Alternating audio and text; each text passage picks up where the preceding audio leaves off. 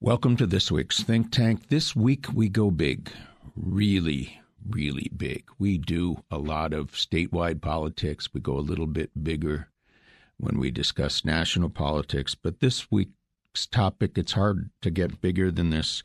We're going to talk about the solar system and the universe and life as it may or may not exist elsewhere in that universe. Our guest is Dr. Stan Owocki, and he will be with us in just a moment when we begin this week's Think Tank.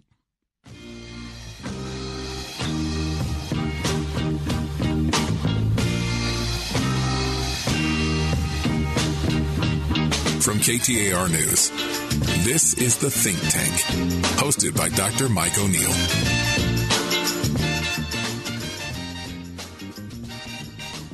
Dr. Stan Owocki is an astrophysicist and an expert in space exploration and related issues. Welcome to the show. Hi, thanks for having me. Well, let's get right to it. How did life form on Earth? Well, according to what we best know from the fossil record, the Earth is about 4.5 billion years old. That's billion with a B. And life began maybe right around 4 billion years ago. So really only a few 100 million years after the Earth became cool enough and habitable, temperate enough for life to form, life began relatively quickly, but only as very simple organisms. And it took a long time before more complex life evolved, more complex animal life. Where's your line between simple? By simple, do you mean singular cell or? Well, probably simple multicellular organisms did evolve slowly over time, but there was an explosion of complexity that occurred about 540 million years ago. It's called the Cambrian explosion. And that's where all the phyla that exist today first appeared in the fossil record. And so we went from relatively simple multicellular organisms, maybe sort of like piles of cells together, to complex animal and plant life that we know of today. When did that evolution begin? Well, that's the really surprising thing, that when you look at the fossil record, you find that almost in a very sharp boundary, about 540 million years ago, all of a sudden, very complex, all the phyla that animals that we see today, animals and plants, suddenly appeared in the fossil record. And there's some debate about whether this is just a matter of the fossil record not being complete before that, or whether there was some trigger that caused this enormous explosion in complexity. So that was my question, and maybe your answer, maybe I just inferred that the answer is I don't know, but what happened? So we've got these simple, often single-cell organisms. And I've learned from you offline in discussing that getting from kind of total inert stuff to single cell organisms is not the kind of the difficult part. Is that a fair statement? The difficult part is going from these really, and I think help me if I'm here, I'm not a scientist, but to me, the definition of, this is just my intuition, the definition of life is it's something that self-perpetuates, that reproduces. Right. Is that a fair statement? Yeah, that's right. It's something that life basically needs kind of four things. One is it needs energy. It needs to be able to draw energy somewhere so it can sort of go from being randomly, disordered to being very ordered. And most of life on Earth today, that energy comes from the sun. But it also needs the right chemistry, which is basically a mixture of water, and then carbon is the essential ingredient for life, because carbon can form very complex chains molecularly, and that allows there to be great complexity. But anytime you have those ingredients, and then a lot of time, basically life will be able to reproduce and change and mutate until it gets to different. And then each new, according to Darwin's theory of evolution, each new change that happens to be more suited to the environment is preferred, and that's how life eventually changes over a large amount of time. I'm focusing on the first step. Okay, we got all this inert stuff. It's not life; it's stuff. At some point, we get to life, which self-perpetuates. What gets matter to cross that boundary? You've said you've got to have these conditions, but is there a spark? Is there a thing that does that? Or does this just spontaneously occur? And when you have all these things, how often would one expect that to occur? Is that just a freak thing that's sort of a 1 in a billion? Or is if you got all these conditions, do you pretty much, it's going to happen at some point? Well, that's a very complicated question. I mean, the best research that has been done on this is if you take a mixture of all the fundamental ingredients and put it in a solution of liquid, and then you do something like, say, put sparks through it, you find that very complex molecules will start to form, proteins and amino acids and so forth. And those have the ability to form large chains. And then if they get collected inside of a sort of little spheres, and they can the details of how this occurs are still, of course, we don't have the ability to replicate that. But the evidence from the fossil record is that life occurred really pretty quickly after the Earth became warm enough or cool enough and had liquid oceans. Life appeared relatively quickly after the beginning of the Earth. After the conditions were right. After the conditions, that probably occurred, like I say, somewhere around 4 billion years ago, that the Earth became cool enough and had liquid oceans. And during that time, relatively quickly after Earth, and there's even some suggestions that life could have maybe started a couple of times and then was destroyed by asteroids hitting the Earth. The early part of the solar system was very chaotic. There were still lots of things hitting the Earth. And so it could have been that life got started a couple of times and then got wiped out and then restarted. So if in that case, it tells you that once you have the right conditions, simple life forms relatively quickly. At least that's the general thought. Okay. Now, by the way, you said Earth's about 4.5 billion years old, as best we understand it. Solar system, right. Same age? Was the solar system? Solar system is roughly the same age. I mean, it may have taken the sun. May have taken, like, say, maybe a few tens or maybe 100 million years to form all the planets. The early solar system was very chaotic. All the different planets were in the process of forming. Things were colliding with each other. Even the Earth, for example, had a collision relatively late on, in which knocked off material that formed the moon. And so there was a very complex process that occurred. But after a few 100 million years, then the Earth was relatively quiescent and could cool down, and the key point is it had lots and lots of liquid water on its surface. Now, where that water came from is still a matter of debate, but general indications are that the water came from icy asteroids or comets hitting the Earth, and then that gave the Earth all the water to make the oceans. Oh, so the water didn't start out on Earth; it came from somewhere else. Well, that's still a matter of debate. Some people believe that it was inherent in the Earth. Some people believe that this collision with this body that made the moon made most of the water disappear, and you had to get reliquefied, as it were, by the impact of comets. But anyway, liquid water is key to life as we know it. Almost every organism requires water because water is a solvent that can transport nutrients and so forth. Now, you mentioned that we're largely carbon-based and that was one of the key elements for life on Earth as we know it. Is there a reason why in other places we could not have life forms that are based on other than carbon, or is carbon appear to be essential? People have speculated that another element in the periodic table that has a lot of the similar chemistry to carbon is silicon. And there was even a Star Trek episode in which you had a silicon being. It was called a Horta.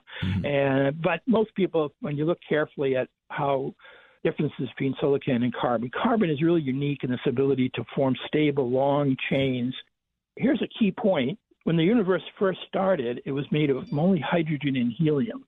But then through the process of nuclear synthesis inside of stars, other elements appeared. And so today, the most common element in the universe is hydrogen. Second is helium. The third is oxygen. The fourth is carbon. So the third and the fourth most abundant element in the universe, carbon and oxygen, and hydrogen, are all key to formation of life.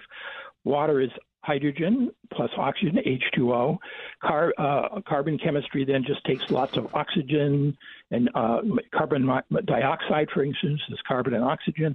And then hydrocarbons, carbon, which that's what we eat. That's what the hydrocarbons that we eat, carbohydrates. And that's all food that basically, and so the point is that the most abundant element in the universe are the key ingredients of life. Let me get us back, if I could, to the timeline. So the Earth is now 500 million years old, thereabouts. I'm sorry. Yeah, you're right. The Earth is 4.5 billion, but about 500 million years into it, we've got this simple form, and that's when I believe you tell me we start to evolve more complex forms. Right. What is it? How freak an accident is that? Well, and what conditions produce that? That's the key question that nobody is quite sure of. That's a key research question. But what the key point is that it's 4.5 billion years old. Life probably began 4 billion years ago. Simple life. Mm-hmm. And then it took 3.5 billion years for the complex life to occur. Mm-hmm. So there was this long, slow cook. Think about it as sort of like a slow cooker that you leave on all day. And at the end, it gets hot enough that then there's this explosion for life to occur. And so if you think about it in terms of like a calendar, if you think of the beginning of life on Earth as being on January 1st, first second after midnight, well, the first life appeared probably in February or January or February, sort of late January, early February. But then it took a long 8 or 9 more months for more complex life to form, sort of like maybe November. And then if you actually think about what are we talking about there? What kind of things? What you say? Oh, just fishes, all kinds of fishes, all kinds of almost all the phyla, all the classes of life that exist today. So stuff we'd recognize now. It might not be identical, but we would. It might not be identical, but they are clearly related in in terms of have related characteristics to things. Plants and animals that we would recognize as such. Right. Of course, that didn't just all appear, the same form as today. It took a long time. We had to go through the dinosaurs and so forth. Mammals first started to come about a couple of 100 million years ago. And that's all October, November, using your That's calendar. November, December is where complex life is. Middle November till December. And then if you think about our appearance on the scene, with the last few minutes of the calendar year, we're a very, very short time. We've been around for maybe 1 million years as a species at the most. And that sounds like a lot until you put it on your calendar. That's right. Yeah, it sounds like a lot of time, but compared to 4.5 billion years, that's 4.5. Mm-hmm. That's 4,500 million years. That's how long life has been. But if we've been here, put it another way, we've been here. If we've been here 1 million years, I think you said. But we've had recorded history for 30,000 or something like that? Yeah, 30,000 years. So that would be the last few seconds of the cosmic calendar. And anyway, the point is that because it took so long for this complex life to occur, the big question is how frequent is that in other places in the universe? And this is a key question, is Earth kind of a prototype, or is it a very rare, special place that just happened to have all these special conditions for that stability for life, but also enough kind of rolling of the dice, like hitting, mass extinctions that occurred that wiped out the dinosaurs. If that comet that hit the Earth 65 million years ago hadn't hit the Earth, the dinosaurs would still be around and we wouldn't be here. Let me run some speculation that takes off on what you just said.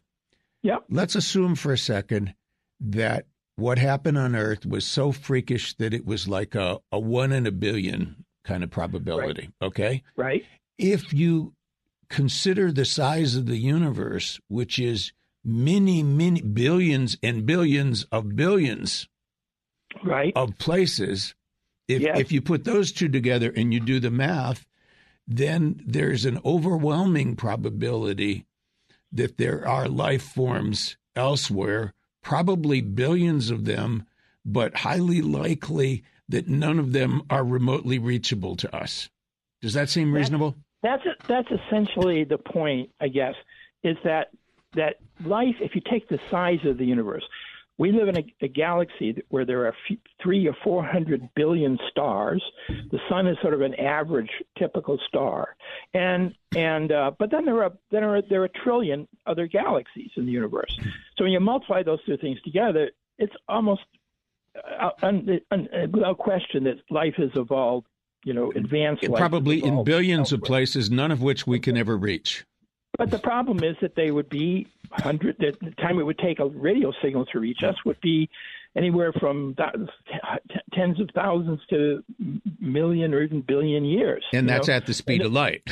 That's at the speed of light. And so the point is that even if we take the question is then if we take our own galaxy, where it would only take a few thousand years for the local region around our galaxy, what are the chances that life exists within, say, 1,000 light years of Earth? Well, it's probably pretty small, to be honest with you. And 1,000 light year is incomprehensibly beyond our ability to reach. That's right, for us to travel, because light would take light 1,000 years to travel. We can only do, the fastest thing was the fastest humans that have ever traveled are the astronauts who went to the moon, and that was roughly 1,000th the speed of light. Mm-hmm. Okay, and even if we were to get, and it gets harder and harder to get closer and closer to the speed of light for reasons that Einstein taught us. I have one other thought about, it is obviously a great fantasy that we have to encounter beings from elsewhere, but one of the things in what you've just described is even though such entities are likely to exist, they are overwhelmingly likely to be so distant that we will never encounter.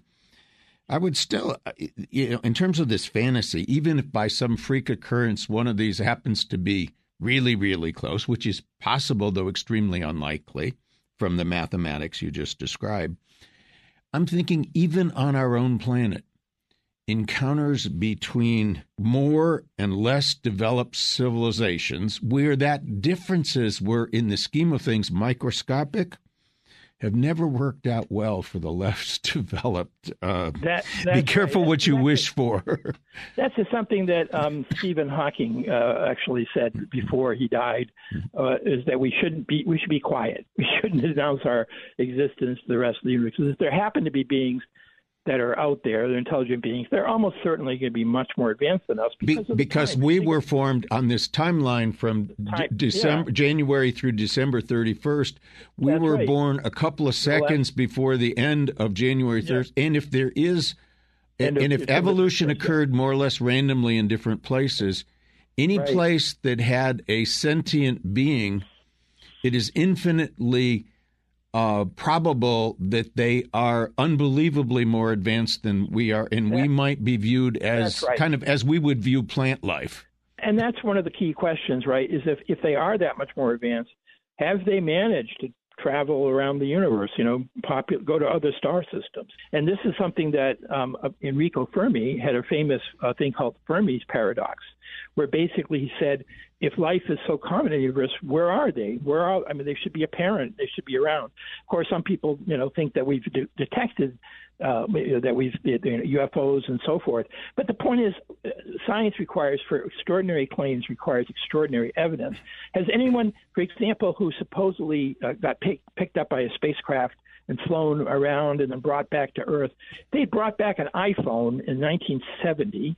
You would have said, "Hey, that's pretty strong proof." That's pretty good. but the point is that they didn't. all they do is they have these fanciful stories, that if you're making extraordinary claims, this is one of the things Carl Sagan would really emphasize. You need to have extraordinary evidence for extraordinary claims. And so the best evidence right now is that we haven't been visited by any beings, but that's not possible. It's not impossible, but it's just that extremely stronger. Extremely improbable, I think, would be the inference. If it turns out that Earth is very rare. So most of the ideas that I'm telling you right now come from this really wonderful book called Rare Earth. It's by Peter Ward and Donald Brownlee, and it really changed people's views, scientific views, about how common life, advanced animal life, is likely to be. But they do make the point that simple life, microbial or multicellular life, is probably very common. And so, for example, one of the great opportunities we have in our lifetime is that there are places in our solar system, the moons of the giant planets, Jupiter and Saturn, that have liquid oceans underneath the surface. Now, on the Earth, oceans were the origin of life, but we're not sure whether life on the Earth began in the deep ocean or in the surface. The difference is that today life uses the energy from the sun to power its life. But there are also places in the deep ocean where there's volcanic eruptions. These are called the deep ocean. These are deep ocean vents, where there's a whole complex biology of life that lives off the energy that's being emitted from the Earth's interior. So under these moons of Jupiter and Saturn, there's a good possibility that there's something similar going on, and that basically life could be evolving in those oceans. And we have the ability today, within the next few decades, to actually go and try to look directly. We don't have to travel to other star systems to see whether simple life might have evolved in these moons of Jupiter and Saturn. But my takeaway from what I've learned in this last 20 minutes is that were we to find microbial life on Mars, for example, it is very unlikely to be predictive of little green men with whom we'll be able to interact. That's right, but it would at least answer. Excuse me. It would at least answer half of the key question we have, which is we think that life can spark and simple life can start very easily. But if we find another instance here in our solar system where simple life has started, that basically answers that part of the question. That basically gives us two examples. Right now we have just Earth as our only example. And when you only have one example, you can speculate a lot of things. And so we really need to go and do this test. This is one of the NASA is going to be sending missions to these icy moons. There's something called JUICE, the Jupiter Icy Moon Explorer, that's going to be launched, I think, in a few years. And but there's another one that's really quite remarkable. Orbiting the planet Saturn is a small moon called Enceladus, where we've detected actual geysers, icy geysers coming out of the south pole of that moon. And a mission called Cassini actually flew through those plumes, and it did detect the chemistry of was there, but it didn't have the instrumentation to detect complex organic chemistry, things like very proteins and things, amino acids and so forth.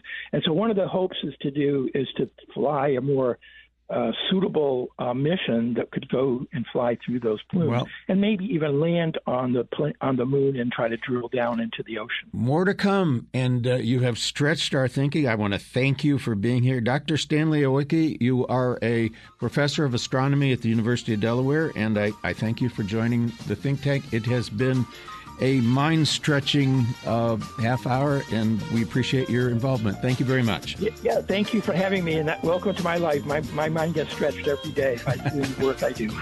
Thanks very much.